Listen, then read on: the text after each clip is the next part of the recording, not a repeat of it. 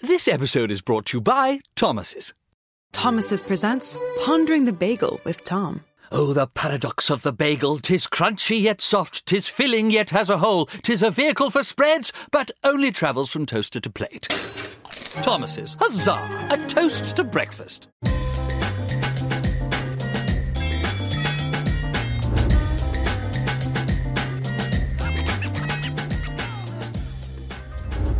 Welcome back to Through the Ringer. It is 2024 and Nora's on the show. And I want to start by saying Happy New Year, Nora. Great to see you. Happy New Year, Tate. It's really good to see you. I can't believe it. We made it to the new year. We made it to 2024 and we got a lot of NFL to talk about. And as you know, I've done this for quite some time.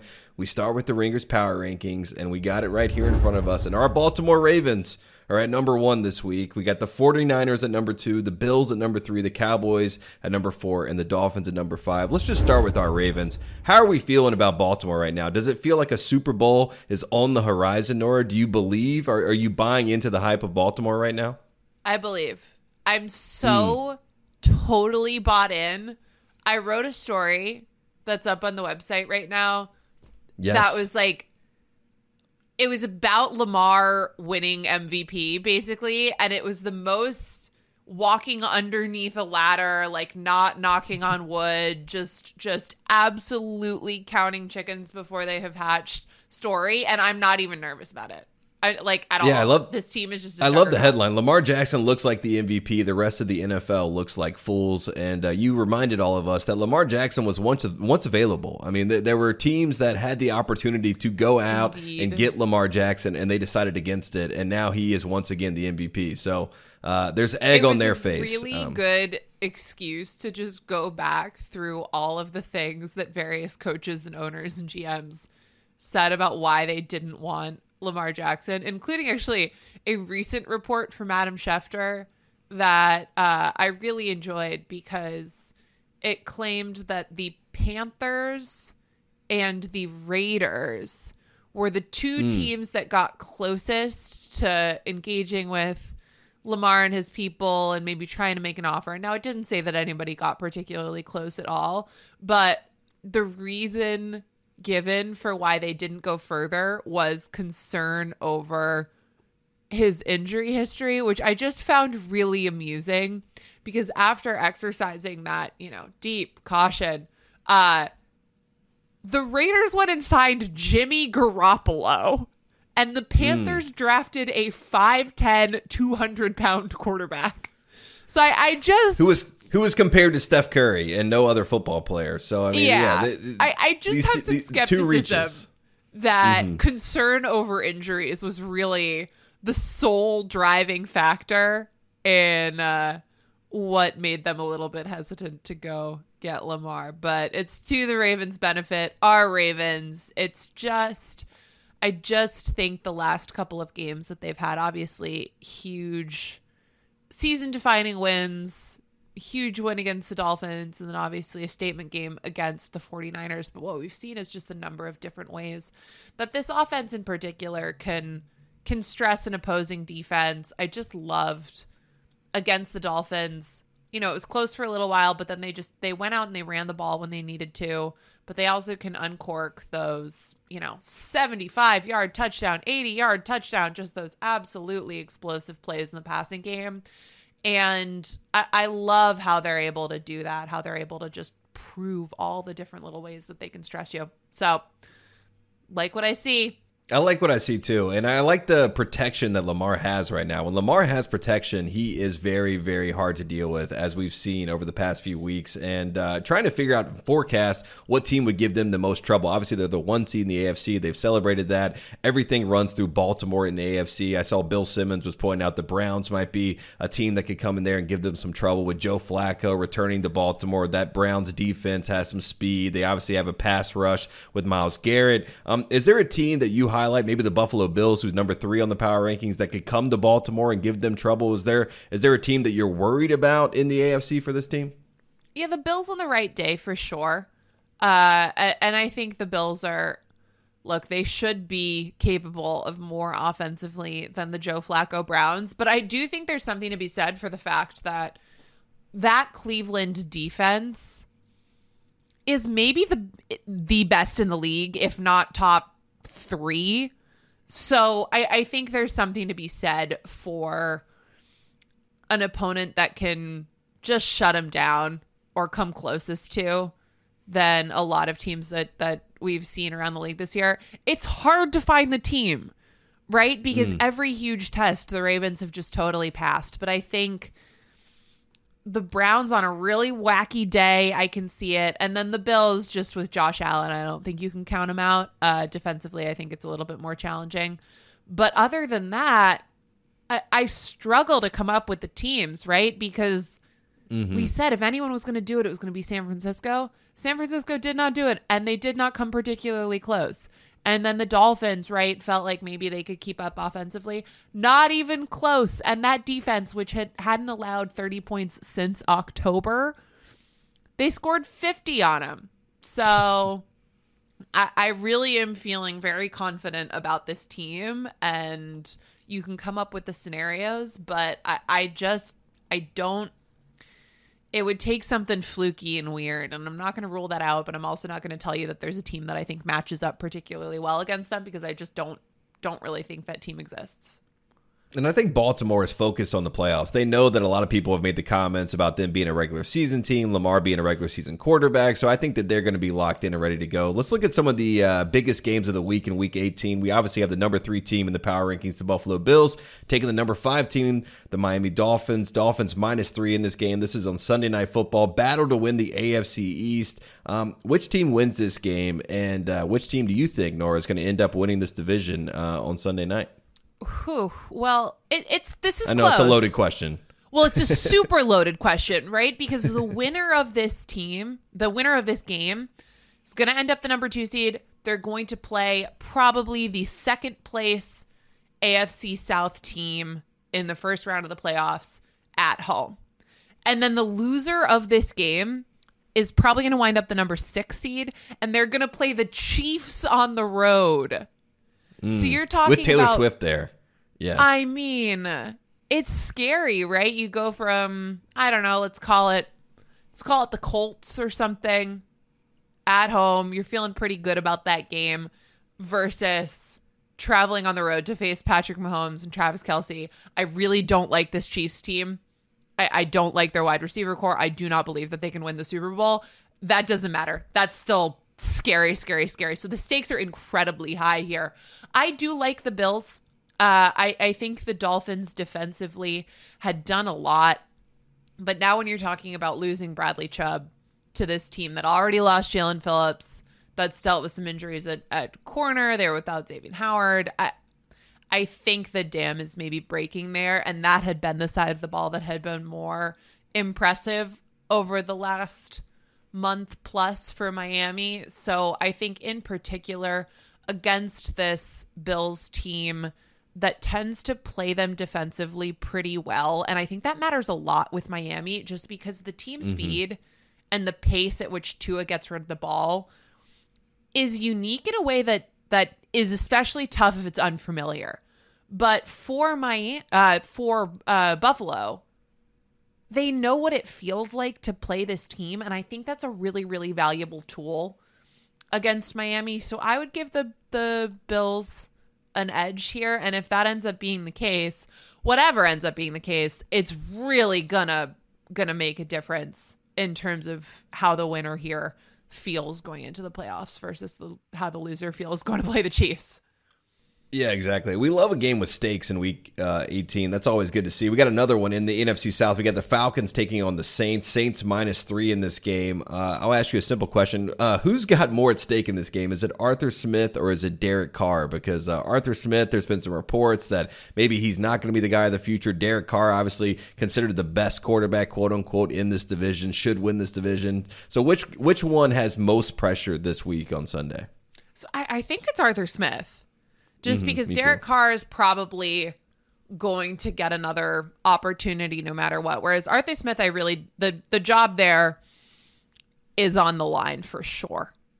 Because if they don't win, and I think, it'll go down as a season in which they had the most talent and just did very little with it. And then the defense had looked good at various points of the year, but they ended up with so little to show for it. I think they're going to ask themselves pretty long, hard questions about him running that team. I think he's got good ideas about offense, but if you have a guy who just doesn't want to run a traditional system, you have to have the results to show for it, because at a certain point, if you're Arthur Blank, you're just going to say, I'm sorry, but if you can't win on Sundays, if you can't get a team that has a lot of talent into the playoffs in a weak division, I need to go get someone who is not going to try to be so cheeky with it and do everything so differently. I'm not going to try to get someone who is swimming against the current of the NFL. So I think it's good old Artie Smith. Yeah, and Desmond Ridder famously said, quote, I'm not leaving until I get a Super Bowl. So, all the Falcons fans out there, they're fingers crossed right now to see. yeah, it's a very, very veiled threat there. Maybe not even veiled. Let's talk about another matchup. We got the Steelers -4 taking on the Ravens. This is one of my favorite conversations we have at this time of the year. Rest versus rust. Everybody, argues one way or the other. And regardless of, what happens, then people want to argue the other side of that situation. Where do you stand on rest versus rust? Should the Ravens rest in this game? Or are we worried that they're going to, open the playoffs and not look great and everyone's going to say, why did they rest their guys? Now they're rusty. Like, where do we stand on this? Rest. Give me some Tyler Huntley.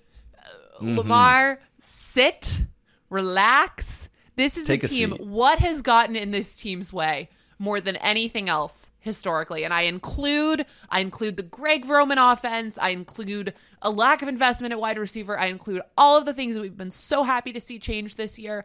None of them have hurt the Ravens more than injuries. I do not want to see valuable Ravens players in a meaningless game just because, it's the Steelers, rivalry. Who cares? Yeah, Roquan Smith, take a seat. Marlon Humphrey, take a seat. By the way, I'm getting all worked up about this. I think they're going to do it. I think that's fully the plan. But I do not want to see meaningful Ravens playing in this game.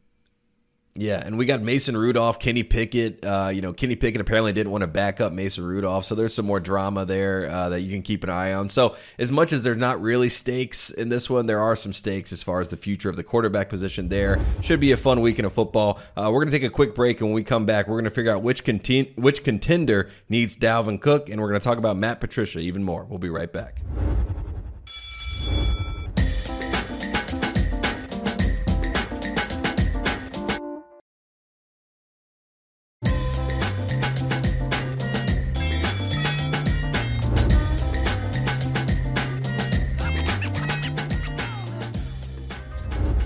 Welcome back to Through the Ringer here with Nora, and we're talking NFL headlines. Why haven't the Eagles fired Matt Patricia yet? He got the pencil back in his ear. He was supposed to be the savior for this Eagles defense. Obviously, that has not been the case. Kyler Murray allegedly earned the job in Arizona for the future. At least that's what his head coach is saying after that win in Philadelphia. What are our thoughts on the Eagles defense and Matt Patricia specifically as we move into the playoffs? I mean, my thoughts on the Eagles defense... This is rock bottom. Man, I think, Tate, we talked a couple weeks ago about how the only opportunity they had to salvage the defense towards the end of the season would be to find something from that pass rush, because the linebackers are cooked. The secondary's cooked. It's a personnel problem. There's no help coming through that door. The only chance I felt the Eagles had was to find more from their defensive line, which still has some big names and big investment and potential impact players there, but just has not been able to sack quarterbacks or create pressure in the latter half of this season.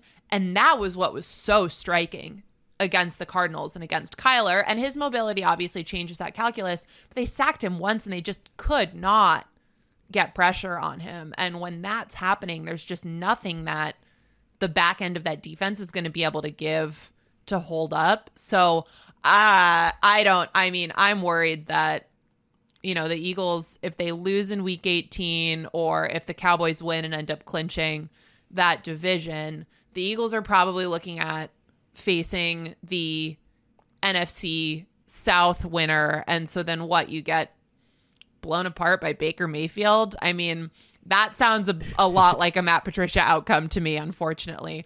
I think it was always a mistake to elevate him just because it seemed like such a panic move within a situation where the problems were personnel based. They really weren't in coaching. That's not to say that I think Sean Desai was doing a perfect job, but there was no evidence that, pulling the Matt Patricia lever was going to fix their problems. And we now have a lot of evidence that it quite possibly made them worse. I don't really know. I don't know why they hired him in the first place. I don't know why they elevated him. So if you ask me why he's still around, it beats me, Tate. It really does. I think that's a very fair point. I think it's confused a lot of people, but it was good to see the pencil back on the sideline. Let's do Coach of the Year quickly. The odds right now, Kevin Stefanski with the Cleveland Browns. He is the heavy favorite, minus 950. D'Amico Ryans at plus 900. Dan Campbell was the favorite for quite some time. Now he's all the way back at plus 1900. You mentioned Mike Tomlin a couple weeks ago. He is going to have a winning record or above 500 record again. He's plus 20,000 right now. How do we feel about Kevin Stefanski being the Coach of the Year again in the NFL? I mean, fine, but you mentioned all those names, and what about Sean McVay? I mean, I think they need to do like the ending of, the Mean Girls remake is coming out this month, I think. I think they need to do the ending where you just chip off a little bit of the trophy and give it to everybody, because honestly, the coaching's been good. Not everywhere, but there are a lot of deserving coaches, I think, this year. I am sort of partial to the job that Sean McVay has done, just because that team was totally left for dead in the offseason, and they've clinched a playoff spot going into week 18. I think that's pretty impressive. What Stefanski's done with the Browns, considering where they were in the quarterback situation midway through the year, is really impressive.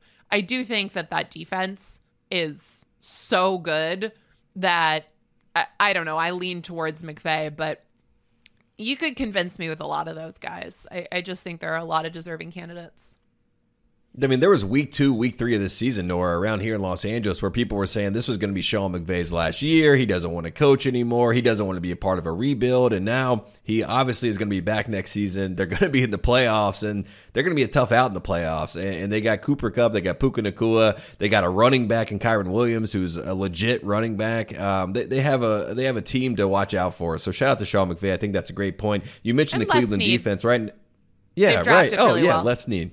Yeah, did a great job. Defensive player of the year. You mentioned the defense for Cleveland. Right now, the favorite is Myles Garrett at minus 220. Micah Parsons right behind him at plus 270. Then TJ Watt at plus 470. Myles Garrett looking like he's going to be defensive player of the year. So Cleveland could have the coach of the year and the defensive player of the year, and they could be going to play potentially the MVP and Lamar Jackson. Talk about some storylines. That could be fun, Nora. I used to vote for Myles Garrett, or to predict Myles Garrett as defensive player of the year, like every year, because he always had like just such a good statistical case for it, and then he hadn't won it, and I was always just like, all right, something weird always happens to Myles Garrett, but I'm just going to keep doing this until he wins. And then this year I picked Nick Bosa preseason, and I don't know why. I don't know why I make these rules for myself and then throw them out the window, because it always comes back to bite you. I'm sorry. I hate to see that, but that's kind of how it always goes. I feel like every time I predict anything, I have inevitably cursed what is actually going to happen. This happened to me with the NCAA tournament last year. Arizona, I watched them demolish great teams all season long, and then, going in the tournament, I'm like, I love Arizona. Bill Simmons comes up to me and goes, Princeton's a bad matchup for them, and they lose to Princeton, a 2-15 loss, Nora. So I feel your pain. I know how it goes, but shout out to Myles Garrett, minus 220, defensive player of the year. We love to see that. We're going to Princeton. Yeah, shout out to Princeton. I was on the other side of that matchup, unfortunately. Well, congratulations. Fortunately for me, not for you, but yeah, not for me. Shout out to the Tigers. Shout out to Mitch Henderson, great coach. Loved him. Came on my podcast. Great guy. We're going to take a quick break, and when we come back, Nora, we're going to have a real conversation about the owner of the Carolina Panthers, David Tepper. We'll be right back.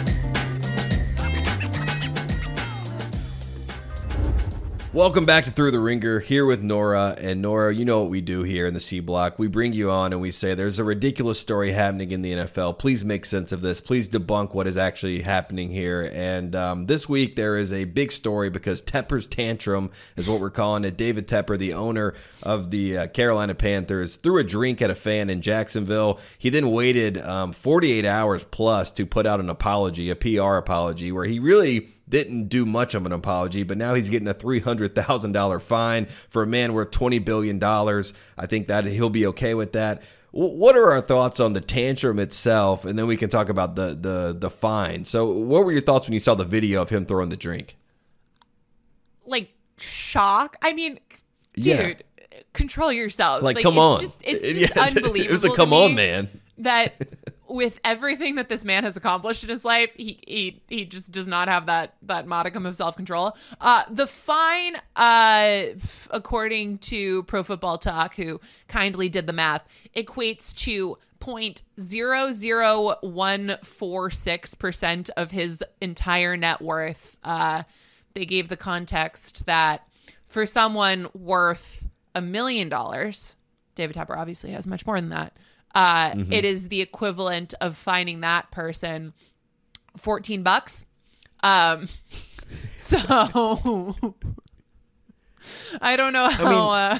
The money is ridiculous. I feel like if you give him a punishment, right, like a more harsh punishment is maybe ban him from a game, right? Yeah. Maybe suspend him from being able to attend a game. I feel like that would actually affect him a whole lot more than saying, "Hey, write us a check for $300,000." And even if you are just going to fine him for cash, maybe say we need $1 million, right? Let's go ahead and get something back for this. I mean, it just feels like the NFL kind of whiffed on this whole thing, and there should have been some sort of I don't know. I mean, it doesn't even seem like he's upset about it. He's just kind of like, yeah, whatever, it happened.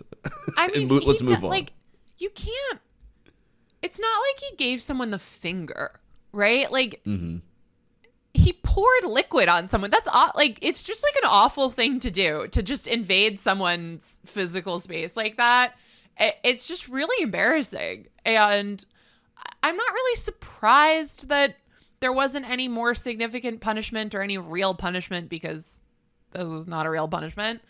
But it does mean, and I think Tepper was already quickly on his way, but a thing that I've heard commented a lot this week is that he's very quickly becoming the new Daniel Snyder. And look, obviously, Daniel Snyder promoted and allowed a rampant culture of sexual harassment, and that is horrible on a scale that, I don't know. I suppose chucking a drink at someone, it's just apples and oranges, and running a team badly and firing a lot of coaches. Like, that's a different level of monstrosity, obviously. So I don't want to do a false equivalence there. But I do think, like, the shoe fits a little bit, just in terms of the guy who fans are looking at as, oh my gosh. He's the most hateable owner. I mean, I think that's the Dan Snyder comp. Like he just generally, like, from every fan base, if you're like, what owner is very hateable, they're like, yeah, the guy that throws drinks on the road. Well, and and who meddling and can't get out of his own way, is vindictive and petty and paranoid, and it just feels like, oh my gosh, he's gonna own the team forever if he wants to. And if he's such an impediment, like, what are they going to do? I'm sorry, Tate. I know this took such a turn. Well, Cam Newton wants to be the team president, so maybe there's hope in the future. Well, yeah, but Cam Newton was posting stuff like, David Tepper, you got caught, bro. Like, and if Tepper sees that, because that's the thing that it seems like is really getting to him, is that it's very obvious he reads. It's very obvious he reads the news. It's very obvious he listens to what's being said on sports talk radio. That's bad news bears. You don't want your owner, like, reading the local columnist and being like, he said, what about me? Like, we got to call him and we got to correct everything. It's not a good sign. And it seems like, yes, the losing is obviously very bad. The situation with Bryce Young is obviously very bad. But my read on what's pissing David Tepper off is everybody's talking about how bad of a job he's doing. And that should be scary. Well, I have to point out, just so David Tepper doesn't get mad at me, he did bring a Beyonce concert to Charlotte, North Carolina. That is something that he wants to hang his hat on. He brought Beyonce to Bank of America Stadium. So congratulations, he did do that. I've never brought Beyonce anywhere, honestly. That is true. I wish I wish I could say that I had. I like that. That's what he always brings back. He's like, you never had Beyonce in this arena before me. So shout out to David Tepper for making that possible. It's not a burn, but like it's a good comeback. If I could say you never had Beyonce without me, I would say it all the time. Right. You would be like, Nora, you forgot to get milk at the grocery store. And I would be like, you never had Beyonce. Not without me. Yeah. Yeah, and everyone would be like, great point, Nora. One last thing on this. Do you think the fan will sue him? Do you think that there's more to this saga? Like, is there going to be more follow-up here where, like, the Jacksonville fan takes him to court? Because we could get, like, a Gwyneth Paltrow, like, we're in court with David Tepper kind of situation here, which would be great. What does he say? What's his, I lost half a day of skiing. I lost half a day of, like, yelling at my scouts. Yes, he lost something. If David Tepper threw a substance on me, I would be speaking to some attorneys. Yeah, I would call a lawyer. Yeah. I think that there is legal recourse to be had there. Who knows what he was drinking in that cup? A lot of people are saying Pinot Grigio, but if you throw anything on me, any liquid of any sort, then I'm going to be upset about it. I don't care if it's Coca-Cola. So shout out to the whole situation. Shout out to the Tepper tantrum. Shout out to all the Panthers fans that are going through this. This is not a fun time to say the least, but most importantly, shout out to you, Nora, because you're doing great work. And where can we find all your work here at The Ringer? TheRinger.com, The Ringer NFL show, every single album. I love it. And appreciate you coming on the show. Happy 2024 again.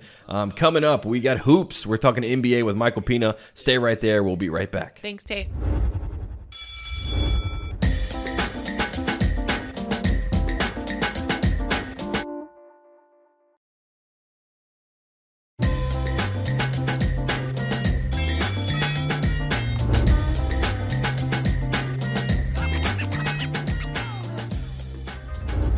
Welcome back to Through the Ringer. Joining us now, you know him from TheRinger.com. He is the great Michael Pina. Michael, great to see you, man. Great to see you, Tate. How you doing, buddy? I'm doing well, and we got a lot of NBA stuff to talk about. Let's talk about the team that everybody wants to talk about. That, of course, is the Oklahoma City Thunder. And I'll ask you a simple question, because it seems like a question I see everywhere. Is it too soon to declare the Thunder an actual contender, Michael Pina? How do you feel about that reality? Are we here now? Are they actually a contender?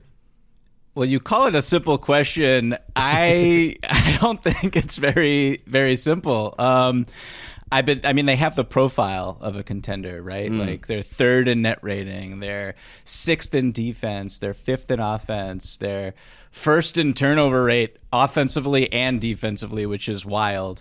That is wild. Shai Gilgeous-Alexander is this irrepressible MVP candidate who's averaging like 31, 6-6, and leads the league in steals, and just absolutely incredible. And his supporting cast, like everyone can shoot threes except Josh Giddey. Everyone on his team is basically a competent to really good on and off ball defender.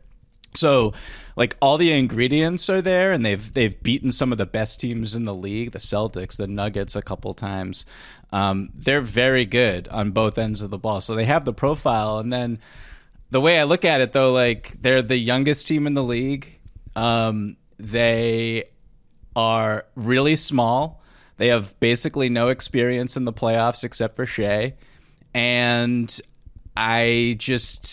historically, it's just really difficult to go from no one on our team really in our rotation has stepped foot in a playoff series to we're going to win 4 straight rounds against the best of the best, and make, the playoffs are just a completely different beast than the regular season where you're making nightly adjustments and just adapting to the rhythm and the flow of going up against the same opponent over and over again. And teams are playing their best players more minutes, et cetera. So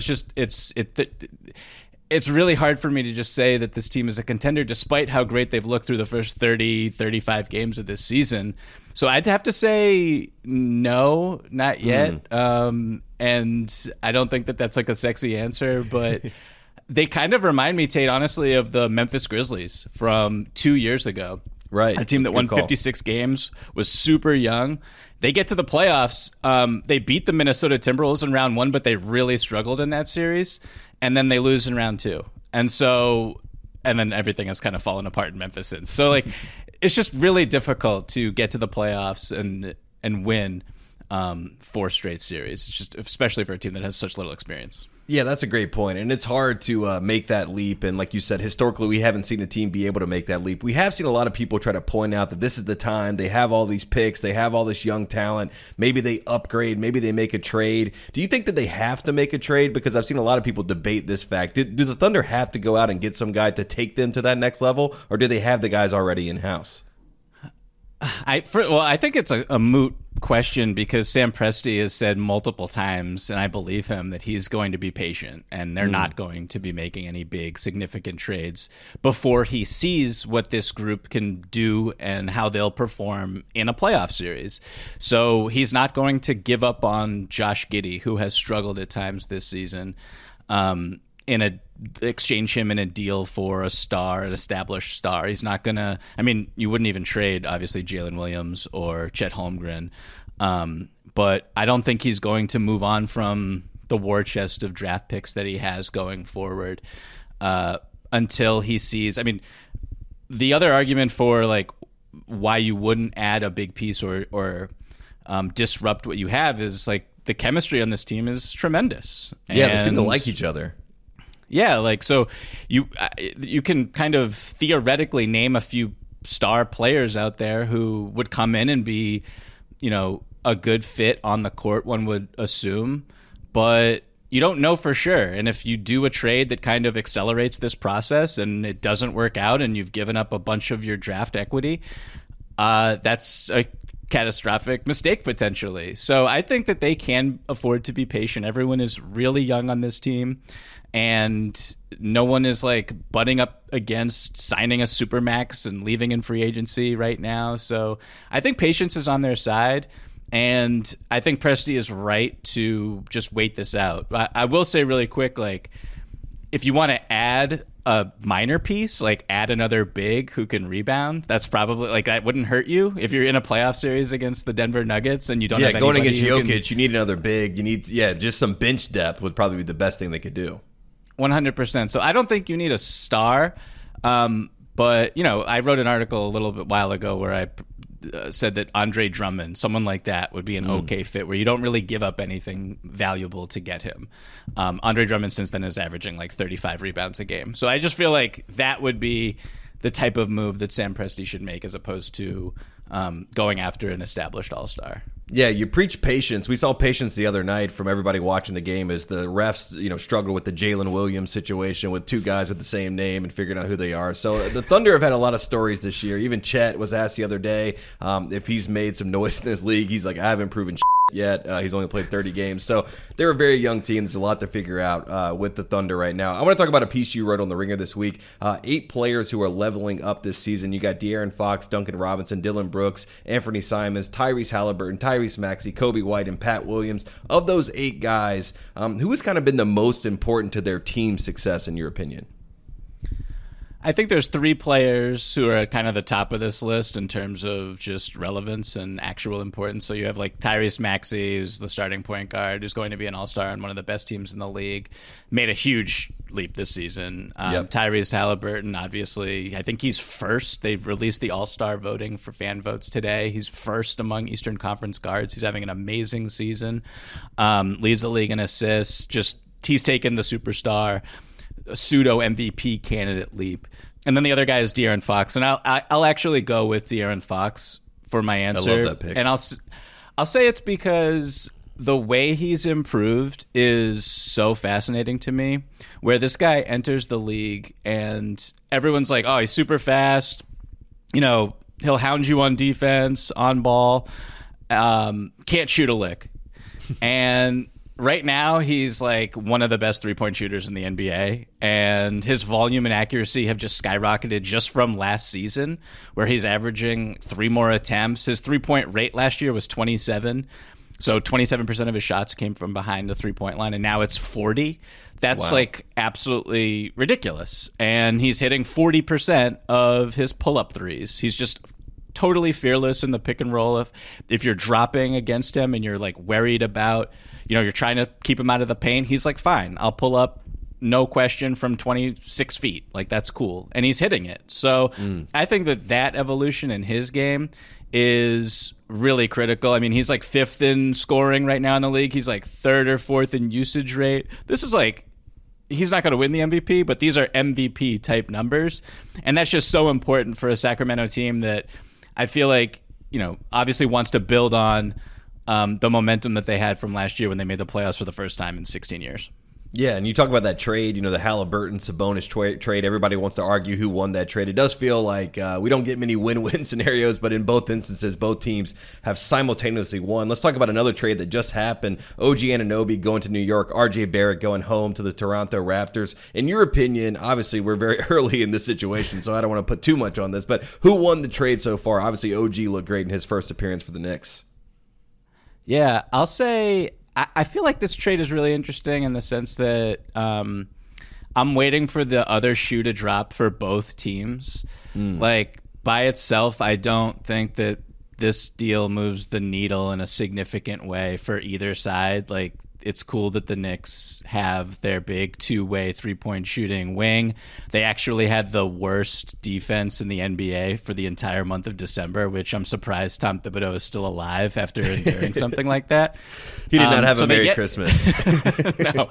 So they get him, and that's really great. But you give up Emmanuel Quickley, who's this young, really spry point guard who really was the reason that your bench was able to score a lot of points. So both sides are kind of giving and taking away a little bit, I feel like.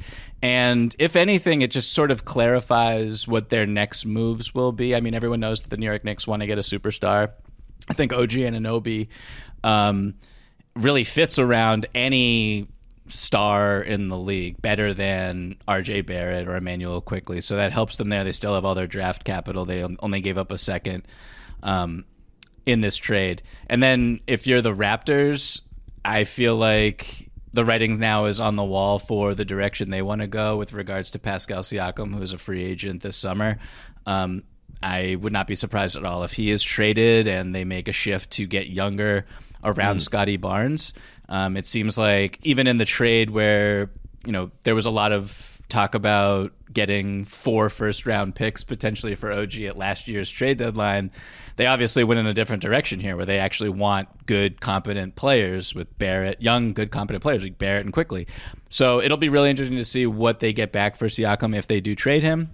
But I just think like more moves are on the horizon for both these teams. Neither one is really that close to, the Bostons, the Philadelphias, the Milwaukees, even honestly the Miamis in the Eastern Conference. So more steps need to be made before I can say like who's the winner or the loser here.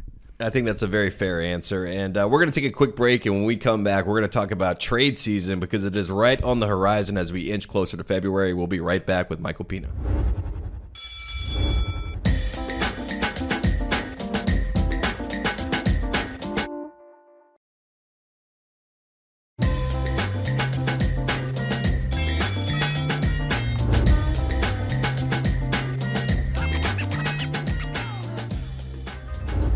Welcome back to Through the Ringer here with Michael Pina, and we're talking NBA trades. That's what we do. As February inches closer, everybody tries to figure out how they can upgrade their roster. How can they, go to the trade machine and figure out what they need to do? Let's take a look at some of the teams right now that are, probably, going to be in the market. Let's start with the Lakers. I'm out here in Los Angeles. Lakers fans are very up in arms right now. LeBron James didn't talk to the media on Wednesday night, so there were some people that were very concerned about that. The record right now, 17-18. They're 2-8 in their last 10 games. There's reports from Jovan Buha and a lot of guys, Shams Charania, basically saying that there's a disconnect in the locker room with Darvin Ham. What can the Lakers do? We saw them do it last year at the trade deadline. What can they do to upgrade this roster and make this team back into a contender in the Western Conference? I mean, it's a really good question. I think that's a very fair answer. You know what I mean? Just a nice little giggle, who knows? I mean, they definitely need change. That's for sure. And I, that report came out today with the disconnect and people clearly not super pumped that Darvin Ham is just changing his starting lineup every other day. And his quote about how it's actually harder to win when role players get hurt than stars, I think is just an all-timer, and I was a big fan of it. LeBron and Anthony Davis have basically not gotten hurt this season, which is an annual tradition in Los Angeles. And for their net rating as a team to be just plus 1.8 when those two take the floor, how well that they've played is just extremely worrisome. So I don't know what moves you could make, because you have the contracts that you re-signed in the summer. You have D'Angelo Russell, Rui Hachimura.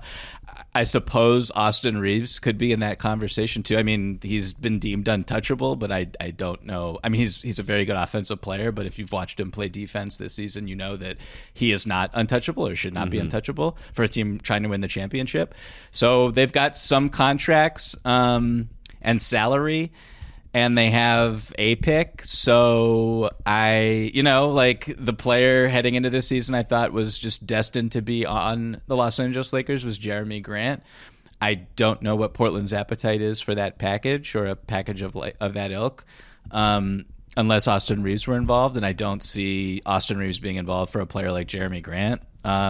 Maybe like a Buddy Hield could be interesting. I mean, the Lakers obviously need shooting and spacing around AD and LeBron. They have a worse offense than the Washington Wizards right now, and the Wizards are barely functioning basketball team.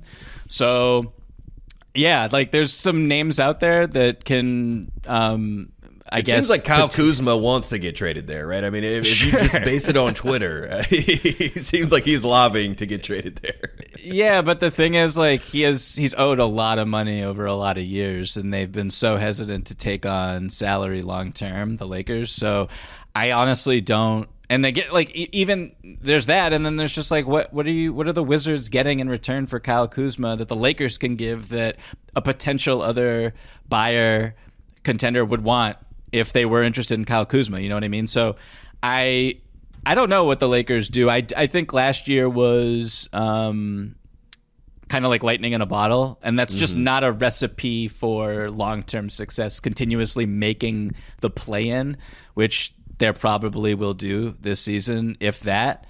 And then going on this like really difficult run to, I guess, the conference finals or the finals. I just don't see it, and I honestly didn't think that they were a contender even before the year started. I thought they had a lot of warts on how they built their roster, and I'm still anticipating LeBron or Anthony Davis getting hurt, which could just knock them out of this whole thing.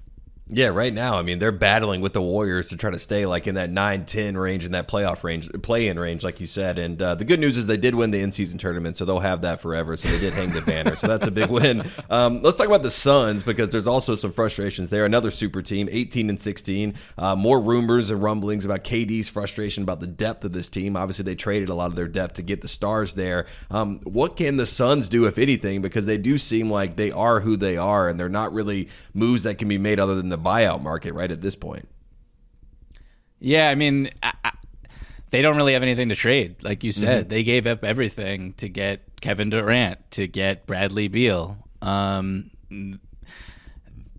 their solution is get healthy. That's really it. It stinks to say. The one thing they could potentially do is try to get like a Monte Morris or a TJ McConnell. But that would require giving up, someone like Grayson Allen, who has been huge for them this season and has played really well. So being healthy, like coming together with building on-court chemistry with Beal, Booker, and KD, and Yusuf Nurkic make more than 50% of your layups. Like, these are just the tweaks that they can make to ascend and kind of be the team that they were constructed to be, which is a really legitimate championship contender. And honestly, like, I still am a big believer in their ceiling. I think, like, at the end of the day, they can put lineups on the court that are really dangerous and unguardable, but they just haven't been healthy. So, like, if they were to, for example, we were talking about the Thunder earlier, and it's like, if the Thunder were to play the Suns, the healthy Suns, in the first round, I'm not like shocked at all if the Suns win that series. That's how talented they are.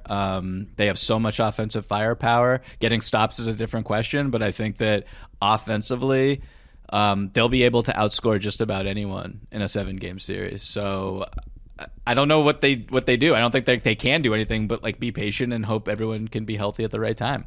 And let's see 20 games of those big three, right? I mean, that's really what it comes down to. I need to see at least 20 games of those guys and figure out what that crunch time lineup looks like before you can really evaluate who the Suns could be. And I think you're right about their ceiling. I still think they have a pretty high ceiling. Let's talk about the Hawks, because they're another team that everybody wants to blow up right now. They're 14-19. We saw them beat the Thunder a couple nights ago. That was a nice win for this team. But the Trae Young experience, this is kind of like the second grouping that they put with him. Is it time to move on? Is he still their guy? Like, what are the Atlanta Hawks trying to do long term with this group? So the Hawks are a team that I can't preach patience with. I think I might have seen enough. They awesome offense. One of the worst defenses that you'll see. I don't think they don't rank last in defense because like the Pistons and the Hornets of the world still exist, but like atrocious defense. The way like they're really difficult to kind of analyze because Trae Young individually is having like a sensational season. DeJounte Murray individually, really good year. He's hitting 38% of his threes. I'm old enough to remember when everyone was like, DeJounte Murray can't be a good pro because he can't shoot threes. Well, he's like hitting his threes now. So, yeah. But when those two share the court, the Atlanta Hawks are bad. So they have really intriguing young talent. I love Onyeka Okongwu. I love Jalen Johnson. He's like one of my favorite young players in the entire league. Wouldn't surprise me if he made an all-star team at some point. Like, I'm really high on Jalen Johnson. But, DeAndre Hunter, Sadiq Bey, these are just very blah wings and have proven just like not to compliment Trae and I guess DeJounte in a way that will result in winning basketball. So, like, we talked about the Raptors earlier, and Pascal Siakam has always been just this rumored name for the Hawks. If the Hawks were trying to win, I don't know if they're going to be buyers or if they're going to be sellers. If they're trying to win, I would try to get someone like Pascal and see if that works and if he can improve your defense a little bit and diversify your offense. But, like, they have so many good individual pieces, so much good talent, and it just hasn't worked. And they have like a really good coaching staff too, so they're just kind of confounding.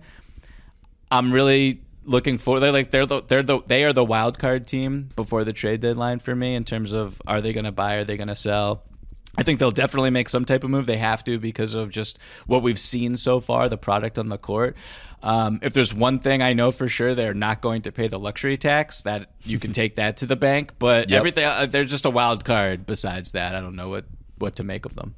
Yeah, there's going to be a lot of moves to be made as we get closer to February. So there's a lot to watch, especially in Atlanta. I think those are some great points. Michael, where can we find all your work here at The Ringer? And then we'll let you go enjoy your weekend. The Ringer. You can find my work at The Ringer. That would be great. Go to theringer.com. It's a fantastic website. Lots of great stuff there. And Tate, this was so much fun. Thanks for having me, man. I appreciate you coming on the show as always. Appreciate everybody tuning in. We will be back on Tuesday with Cousin Sal reacting to the national championship game and a whole lot more. We'll see you then.